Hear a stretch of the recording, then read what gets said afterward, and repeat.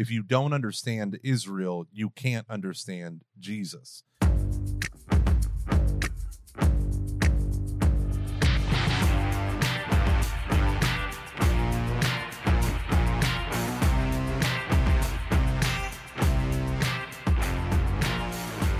Hello and welcome everyone to Every Knee Shall Bow, your weekly Catholic podcast on evangelization. My name is Mike Gomer Gormley, and I am here today with a super special guest. I love it. Dr. Italy himself, Marcelino D'Ambrosio. We have him. He is a professor over at Catholic Distance University, and bonus feature, he is the father to Marisa, the producer of the show. So welcome to the show.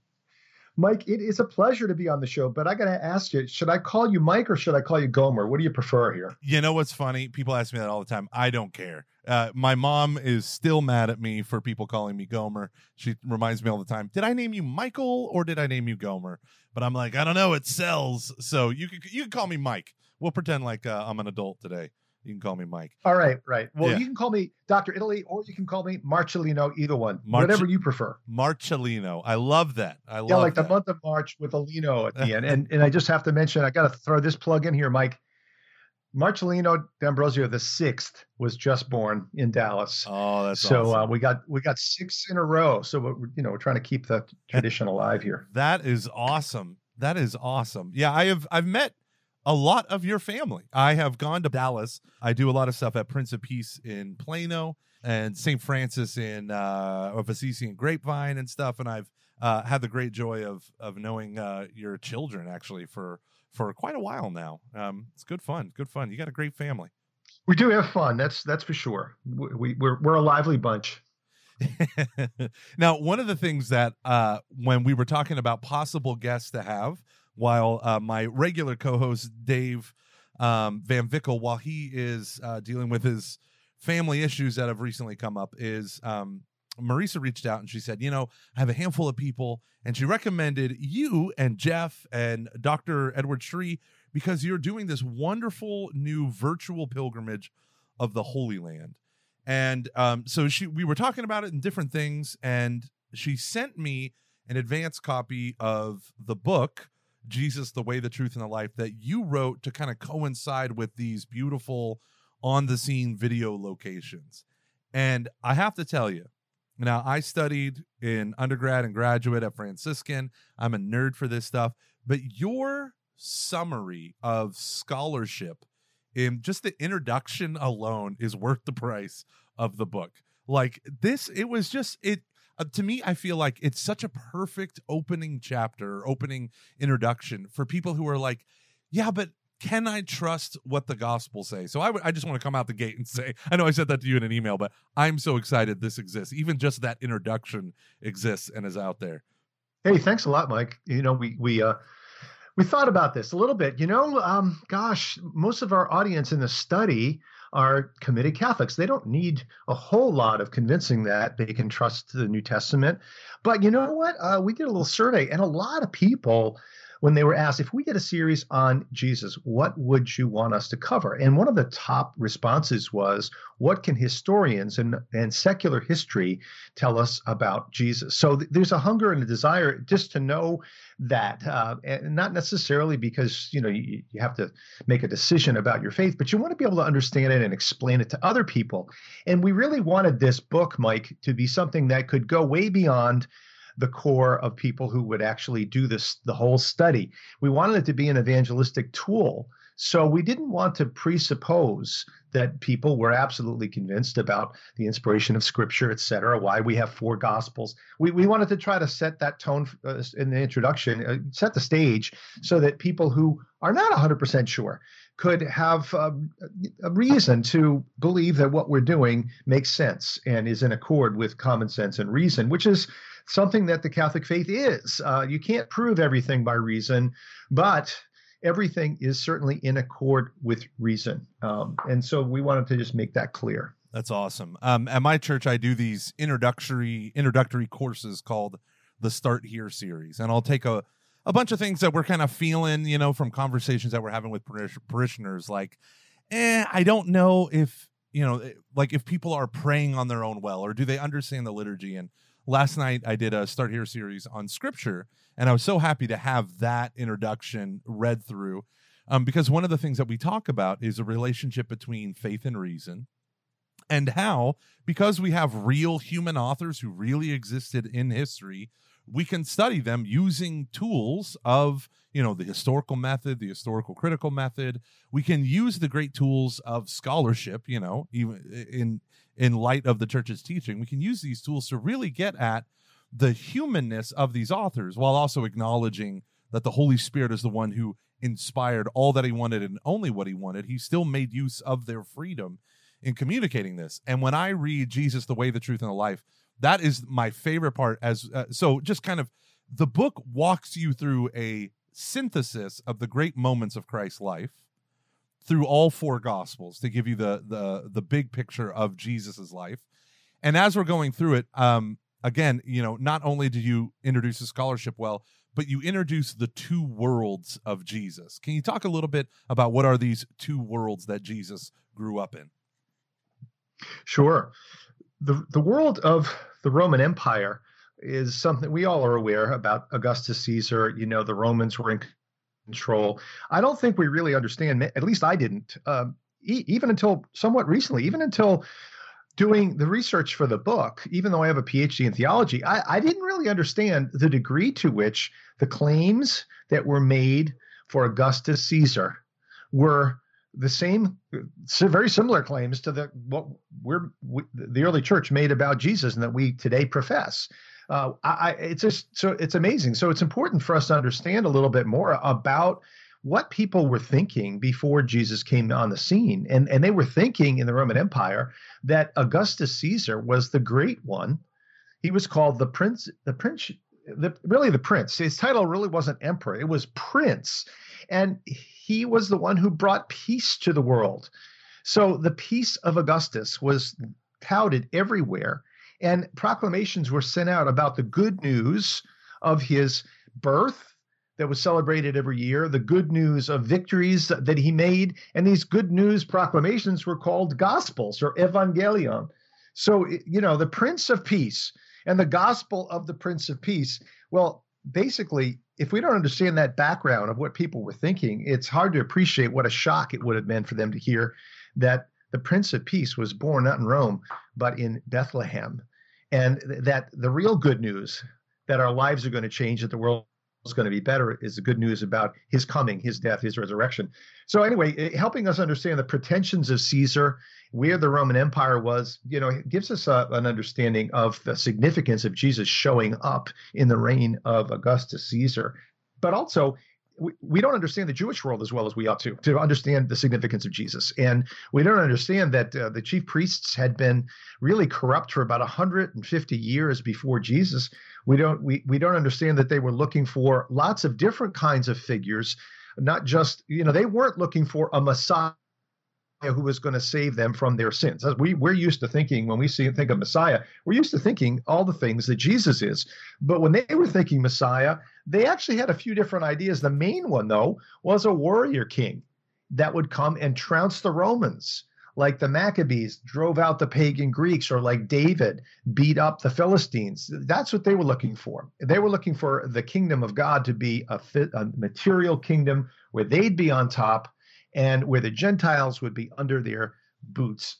And that's, so they had a real hard time with this Jesus as Messiah. Jesus really redefined Messiah based on a lot of other Old Testament scriptures that people weren't thinking about. They weren't thinking about a suffering servant as a Messiah.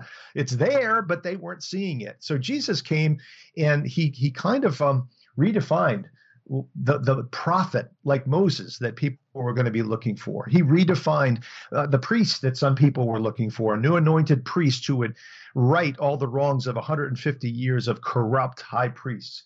And he really changed the idea of kingship, redefining it based on a reinterpretation of the Old Testament that was right, because let's face it, he is the Word of God incarnate. He knows what the Old Testament really was trying to say, what the Holy Spirit was saying. So anyway, if we get a little better idea of the Old Testament world of the Jews, where they were at right at the time of Jesus, we get a better idea of the Roman world. It really helps us understand the significance and the revolutionary impact of Jesus coming. Yeah, one of the great lines from Bishop Robert Barron is, if you don't understand Israel, you can't understand Jesus. And that idea of this is God's historical self-disclosure of who he is and who he is within himself over centuries with this people, and with this people, how he's interacted with them, that if we don't have that knowledge, we're going to miss out on who Jesus is. I talk about the Sermon on the Mount. There's a part of the Sermon on the Mount known as the six antitheses. You have heard it was said to men of old, but I say to you. And just to think of like what first century Jewish scribe or Pharisee or priest would dare to edit the 10 Commandments on his own authority. You've heard it was said, thou shalt not kill, but I say to you, if anyone is angry with his brother, if you heard it was said, thou shalt not commit adultery, but I say to you, and it's like, who do you think you are, right? And that's the attitude of the Jewish listeners at the end of that passage, right? In Matthew chapter 7, it says that they were astonished at his teaching, for he taught not like their scribes and Pharisees, but like one having authority. And I also think it's fascinating that when you get into the history of it, not only is Caesar Augustus described as the Prince of Peace, and his coinage says the son of the god, or the son of God, meaning the Senate deified Julius Caesar, and he's his adopted son, so he's the son of God, which is crazy that was on Roman coinage at the time. But you also have the figure of Herod. And Herod fascinates me so much. Listeners to the show will know about 5 episodes ago, I did a Christmas special about murder, madness, and mayhem that leads up to the birth of the Christ child. Why was Herod such a psychopath to preserve his own throne? Well, the Hasmoneans before him, the Maccabees before him, they had started murdering each other, civil war left and right. One guy starved his mother to death, locked her in a room. Like, it's real, like Game of Thrones, horrific style stuff. But the crazy thing was the conversion, and you talk about this, of the Edomites by John Hyrcanus, forcing the Edomites to adopt Judaism, would eventually lead to a kosher-keeping Herod who got in good with the Romans and then takes over as the king of the Jews. And it's so fascinating how we have all of these what we could call anti-Christs, anti-Messiah figures right at the birth of Christ. And I think you just laid it out so masterfully, especially when you have this, all right, buckle up. Let's figure out Herod's descendants. This is going to be crazy. And it is. There's like 37 Herods and Philips in his family line. It's all over the place. It is so confusing. But I think what you mentioned, people don't realize, honestly, I have to say, I didn't realize until I did additional study. I spent a year. You could ask my poor wife. I spent a year doing lots of additional study on top of the study that I did in grad school and since. And I didn't realize, honestly, that the Romans were in the Holy Land because the corrupt Hasmonean Jewish kings invited them in. Two brothers got in a squabble, and they were fighting each other for who would be high priest and king, and they both appealed to Caesar. And since Caesar, well, it wasn't Caesar, it was Pompey, his general, but since Pompey and Rome made the decision and enforced the decision, obviously they were the new power brokers. They were in charge. Yeah. Well, that's amazing. So, it really illustrates so well that sin brings its own punishment. We invite evil on ourselves. The oppression that Jews were experiencing in the time of Pontius Pilate and that people were chafing against, well, that was self-imposed. They invited those guys in. That was, just a manifestation of the corruption of the high priesthood and the nobility of Israel at that time. So anyway, I think that helps a lot to understand the story. And, in Jesus' conflict with the Pharisees and the chief priests who ultimately put him to death. Yeah, absolutely. And so if people listening to this, if you were to get this book and the video series that goes along with it, you are walking through the life of Christ and getting all of this. So you feel almost like you're just sitting there with the Gospels open in order, and you're just getting all of this historical and very readable, very accessible historical commentary and putting it in its right kind of historical context. Not really commentary, but context as you're plowing through. It makes the scriptures come alive. But you guys went even further. You even came up with a timeline, like I think probably a lot of our audience is familiar with the Bible timeline that Jeff Cavins has produced for 20 something years, but you have now a timeline of Jesus's life and the major events. Can you talk a little bit about that? Yeah. Well, first of all, I want to say we're very aware that you can't do a history of the public ministry of Jesus where you can, we'd all love this, right? No, okay, which miracle came first? Let's get an exact chronology of the years. And why can't we do that? Well, because the gospel writers weren't concerned to give that to us, and they didn't. So why do we know that, or why do we think that Jesus had a 3-year public ministry? Well, it's in John's gospel. There are 3 Passovers mentioned in the course of the public ministry of Jesus. So we assume there are 3. Now, he could have left some out. There could have been 4. We don't know. The synoptic gospels, Matthew, Mark, and Luke, if you look at them, honestly, you kind of get the impression, if you dig deeper, this impression will go away, but you kind of have the impression that Jesus did everything in Galilee and only came to Jerusalem once, which is definitely not the case, because it was part of Jewish law that every man was obliged to come at least 3 times a year to Jerusalem for the 3 pilgrimage feasts.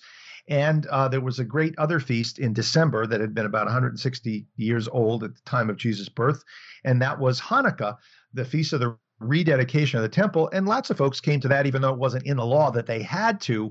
So we know Jesus was there at least once because it's mentioned in John's gospel for Hanukkah, or the Feast of Dedication. And John's gospel shows he's back and forth to Jerusalem all the time. That's historically most probable. So we're dealing with, the gospels aren't the kind of blow-by-blow history that many of us would expect or want. They give us less and they give us more. They give us more in that they tell us the meaning of what's going on, and that's their focus, who Jesus is, what he did. So the miracles, he worked miracles, he forgave sin, he taught in such an authoritative way that actually expanded and changed in some ways the Mosaic law in a way no one would ever dare do if they weren't the Word of God incarnate. He died and rose for us. These are the important things that the scriptures tell us. And so, in our story, we want to give the local color and kind of give a sense of the history, as much as we can tell of it, of the public ministry, the death and resurrection of Jesus. But what we're really after is what the Gospels are after, and that is to bring people to a living encounter, a deeper encounter with the Lord in a way that transforms their life, the way our lives, the authors here, Jeff Cavins, Dr. Edward Sri, and myself, the way our lives were transformed and are being transformed day to day in our relationship with Jesus. So there's a real discipleship focus here, as well as a rich historical and doctrinal background. We wanted to make it personal because that's what the Gospels are, and that's what the Catholic faith really is. It's a personal relationship with Jesus and through him to the Father and to the Spirit, but also through Jesus to all the saints. That's the beautiful richness of the fullness of Christ that is distinctive to the Catholic and Orthodox churches, as opposed to our evangelical brethren who sometimes don't have that awareness and that consciousness of connection to Mary and Joseph and to the saints since the New Testament. Yeah, I did love that part where you were emphasizing in Joseph's life, it wasn't just that he was the foster father kind of stuck with this kid, but he was more like an adoptive father, with all the legal ramifications. He raised him as his own. And the funny thing is, there's so little mentioned about the life of Joseph that one could be quick to gloss over it. I mean, I have this book of St. Thomas More where it's like 400 pages on the life of Joseph, and I'm like, where is he getting this information? There's like, what was it? Joseph, the man closest to Jesus, and like all these different books that I have on St. John. I'm like, where are they getting this? And then I open up your book, and the thing that I loved about it was by looking at, number one, Nazareth, where it was located, the things that we know about 150 years beforehand, that it's essentially a settlement or colony town that never really grew into anything big. That all these, you can get access into what the daily life of Christ must have been like under Joseph the worker, right? Joseph the father, by talking about the historical settings, and so much richness is there. Never once in my life did I think about Jesus's grandfather and grandmother. And now I'm like, oh, the courtyard home, they literally are building their houses into a shared courtyard. Like they're all living together. Of course, Mary is traveling with the kinfolk, and your mother and brothers are here because they all live together all the time. Yeah, and they traveled together. Every time they went to a pilgrimage, it was all together. Think about a big camping trip with your cousins and your uncles and your aunts. It takes a week to get from Nazareth down to Jerusalem. You're there for at least a week because the feasts are all 8 days. Sometimes you got there early. Some Jews got there a week early to purify themselves, and then it's a week back. So you do that 3 times a year. I mean, just think about the kind of common life you have in town and on the road. It's an amazing, different kind of a life than we're used to. And that just gives you an idea of the role that Joseph would have had and all the male relatives in Jesus' family. It's the boys and men prayed together every day, 3 times a day. Jesus would not have prayed with Mary. He would have been praying with Joseph. Mary would have prayed with the other women because they had different prayers, as they still do today. Orthodox Jewish women and men pray separately, and they have a different prayer. Some of the prayers overlap, but some prayers men say and women don't say. So anyway, it just shows you, Jesus and Joseph, there was most likely no kind of school like we know in Nazareth. If he went to the synagogue and got a little bit of extra instruction, that's great. But Joseph would have been the primary homeschooler, not Mary, because men had to read the scriptures. That was part of their responsibility. And so Joseph's input in Jesus' life, from work to prayer to teaching reading and the lore of Israel. He had to teach all 613 laws to Jesus by the time he came to his 13th birthday. It was Joseph's responsibility to make sure he knew to keep the law, which was incumbent upon Jesus when he turned 13.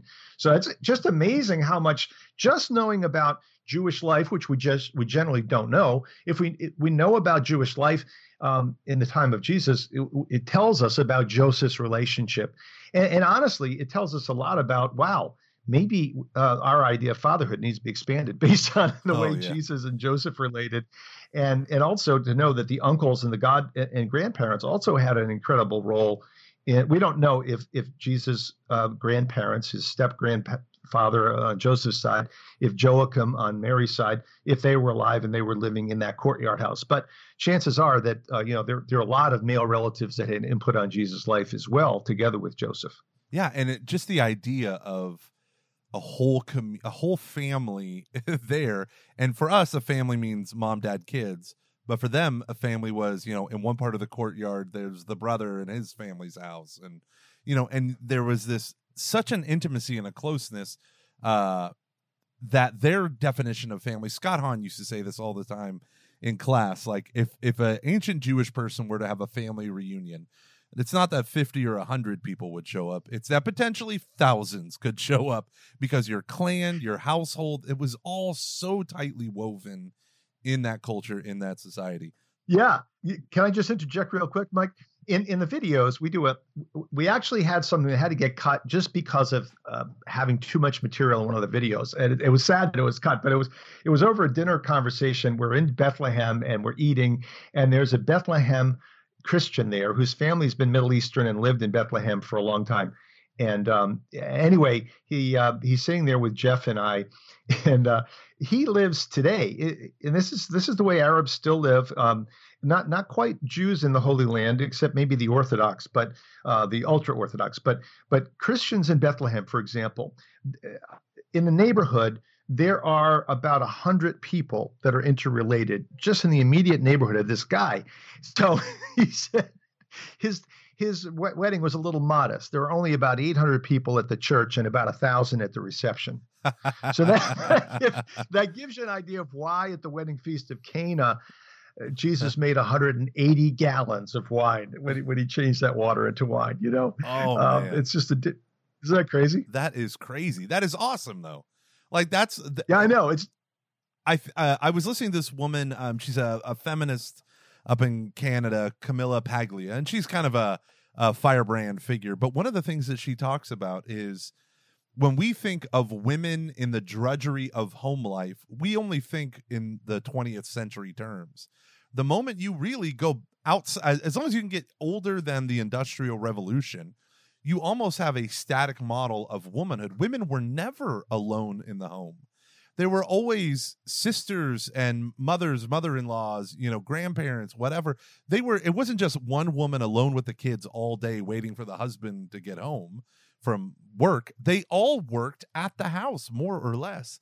And they were surrounded by all of these people every day. Like family feasts or family dinners were, was one guy described living in rural Oklahoma in the teens, his grandparents in the 19-teens. Like, it would take to peel the potatoes would take 3 women 5 hours, to feed everyone. And it was so much production went into these things, so much effort, that these women were never alone. And so kind of the modern solution of feminism is a response to a very modern problem. Women who are left alone all day with the kids. It's their responsibility to take care of all the kids. The husband just go away, get a paycheck, and come home. And then you see this view of 800 people at the mass or at the wedding and 1,000 at the reception. That changes your view of what should family look like. Indeed. And it just really helps us understand the context of all the parables and all that happened in Jesus' public ministry. And we get a little bit more in touch with way life was then. So, this series is not a history lesson, but we want to have, we filmed it in the Holy Land because we really wanted people to feel a very visceral connection, to Jesus and to his humanity. As well as, we talk, of course, about the fact that he is God. He is the Word made flesh. But we wanted people to touch and experience more of the humanity of Jesus, Mary, Joseph, the apostles. And I think we achieve that by being in the Holy Land and walking in those places and talking to those people as part of this series. Yeah, you describe this as a virtual pilgrimage of the Holy Land. I have never been. My pastor goes with Jeff Cavins every January, goes out there for 2 or 3 weeks or however long they do it. And he comes back just full of stories, full of amazing things. I have long to go, but I can never go. Right now with my life as it is. Tell us, where are you filming these? So it's not just you, it's you and Jeff Cavins and Dr. Edward Sri. Where are you guys going in the Holy Land? Well, first of all, Dr. Sri couldn't make it over there to the Holy Land with us. So we had conversations about what we were going to do in each episode, sitting around a table and enjoying fellowship and enjoying some great Middle Eastern food. And then awesome. That's the way every episode starts. And we kind of, Dr. Sri gets a lot of input in those conversations since he's not able to be with us on the trip. And then gotcha. The rest of the episode is Jeff and I walking through the Holy Land and mainly conversing with each other. There's a few spots where I'm talking, but most of the time it's the two of us conversing, where you're overhearing a conversation, you're participating in a conversation. So the teaching is kind of woven through. The study is conversational. But we start in Caesarea because we wanted to describe the Roman world. That was the capital of the Roman governor lived in Caesarea. That was a Roman town built by Herod. So we have some awesome shots of the ruins of that town. And we talk about the Roman Empire there. Then we go to Jerusalem and talk about the Holy Land and Jewish life, the Jewish world, in front of this incredible model, a large scale model that covers a 1/4 acre of Jerusalem shortly after the time of Jesus. So you can get a more visual idea of the temple and where things were and all that. So, and then we go to the actual ruins of the temple as well. So you're actually seeing the steps of the temple that Jesus, Mary, and Joseph walked up on, where Jesus sat and taught. You're actually seeing those. We're right there. So, and then we go all over the country. Mount Carmel, we're up in Galilee, all around the Sea of Galilee. We're in Jerusalem, in the Garden of Gethsemane. We're in the Church of the Holy Sepulchre, where that covers Golgotha and the tomb out of which Jesus rose. So, we're in all the key spots in the Holy Land as we're talking about these places and talking about these things. You really get an idea what the desert looks like, which is not what we typically picture as a desert. And when you see the way the desert looks and you see where John baptized, You get a much better idea of the meaning and of the words. Make straight the way of the Lord. Let every valley be filled in. Let every mountain be made low. It's just a wild, craggy, rough place. Oh, fascinating. Yeah, see, it's stuff like that people are they're gonna miss out if you don't have those beautiful and kind of stunning visuals. And there's one group of people that I just found out literally 20 minutes before me and you hopped on Skype here and started talking. Listeners to the show know that I also do a prison ministry. There's a wonderful organization called Colby Prison Retreat Ministries, and I partnered, I did an event. It was amazing, but it led me to invest myself in this one prison unit here in Texas. And the guy just came in, the chaplain that helped get this up and running, good old Jerry, and he popped in and he said, "Hey, I think this is the study that we're going to do next for the men in white in the prison in the coming weeks. We now have the chapel to ourselves. We've rearranged a schedule so we can play video. And sometimes we can play video. You got to play it really loud because we share the space with the Buddhists and the Jewish group. But now we're going to have it. We moved it to a different time. And so we can use the projector screen and shut off all the lights and turn up the audio. And so they can now immerse themselves in a pilgrimage that they may probably never take themselves, at least most of them. But they can now see this because of the work that you've done. And I just think that's so incredible. Bringing the Holy Land, bringing the humanity of Christ home. I love it. That makes my day. Really, thinking about those guys, the inmates being able to watch the series and to take the study. And, I just want to throw this out too, Mike. The study itself is multifaceted and there's multiple components to it. And I just want to say that people can feel free to just, for example, read the book or to get the DVDs and watch the videos and just watch them. I mean, so each component will stand on its own. But the best way, there's a study guide that is meant for those who want to take the serious study approach. And you can do that with one person. Honestly, you can do it alone. I mean, you can go through this and do it alone. It's best when you actually discuss the material. So when you go through the study guide, it sets you up to have a discussion with either just your spouse or just a friend or with a study group at the parish or in any place, in the prison.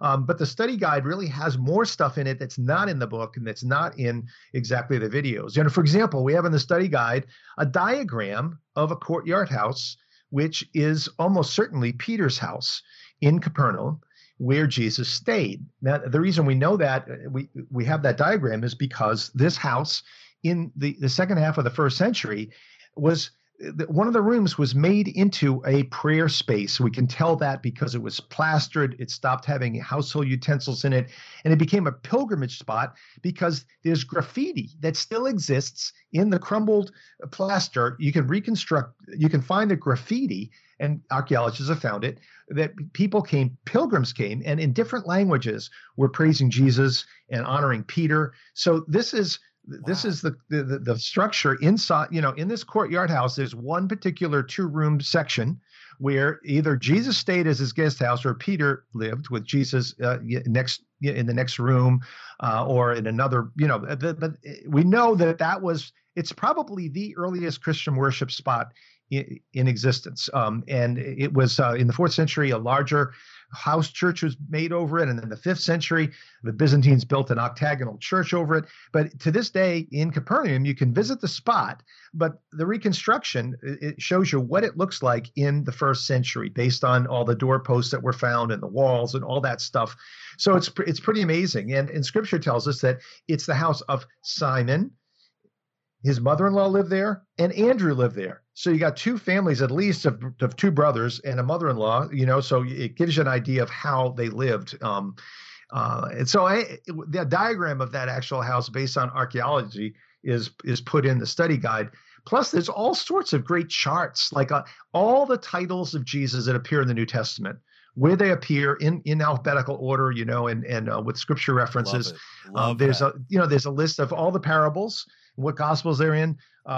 and all the miracles and what gospels they're in. And that kind of chart stuff is something Catholics generally, these kinds of lists, haven't really been exposed to. So what a great resource that you can refer to the rest of your life. You have it, you've done the study, you have it in your in your library, in your bookcase. You can pull it out anytime you have a question and look really great stuff up like this. Oh, that is awesome. And you do not just lead a virtual pilgrimage. You also take people to the Holy Land. Why don't you tell us a little bit about your dritaly.com real pilgrimages that you can lead? Sure. Well, it's been 20 years that I've been going to the Holy Land, and I haven't been quite as many times as Jeff Cavins. I've been 30 times. He's been about 50, but I'm going to try to catch up to him now. But anyway, I lead. I'm the director of the pilgrimage, and we kind of keep it a little smaller than many of the other pilgrimages led by some Catholic apologists and theologians and Bible teachers, so that I can actually do most of the commentary and everyone hear that. I have a local guide that assists me who's really a saintly man. And he is so committed to Jesus. He's so in love with the Lord. He had an adult conversion, even though his family has been Catholic for centuries and they've lived in the Holy Land for centuries. He really had a personal encounter with Christ that had led to a changed career. He left finance and banking. He has an MBA, and he became a tour guide because he just didn't want to do anything else but tell people about Jesus Christ. So anyway, he's an awesome asset. We pray our way through the Holy Land. We laugh and we have great food and we have some great cultural experiences and we learn a lot of theology and history, but we really encounter the Lord. And so it's a life-changing experience. It's 11 days and we do it just generally every spring. So we still have some room this year. You can go to dritaly.com if you'd like to hop on. We have a few seats available, and then we're going to do it again in 2021, right after Easter. So we're singing Alleluia in the tomb in the Easter season, which is amazing. And the Holy Land is really a bloom. Even the desert has flowers in April and early May. So it's just a beautiful time to be there. Oh, that is checking all the boxes right there, folks. Checking all the boxes. Now, you're a professor at Catholic Distance University. What courses and subject matters do you teach there? Well, Mike, I teach two courses right now. One is fundamental theology. And what is that all about? It's about what are the ground rules for theology? How do we know that we know? What role does reason play in understanding God? How about faith? What is faith? And how is it different from just blindness, taking a leap in the dark? But we talk about Scripture. How is Scripture inspired? How is it inerrant? How does that jive with what we learned about science, with evolution and the age of the earth?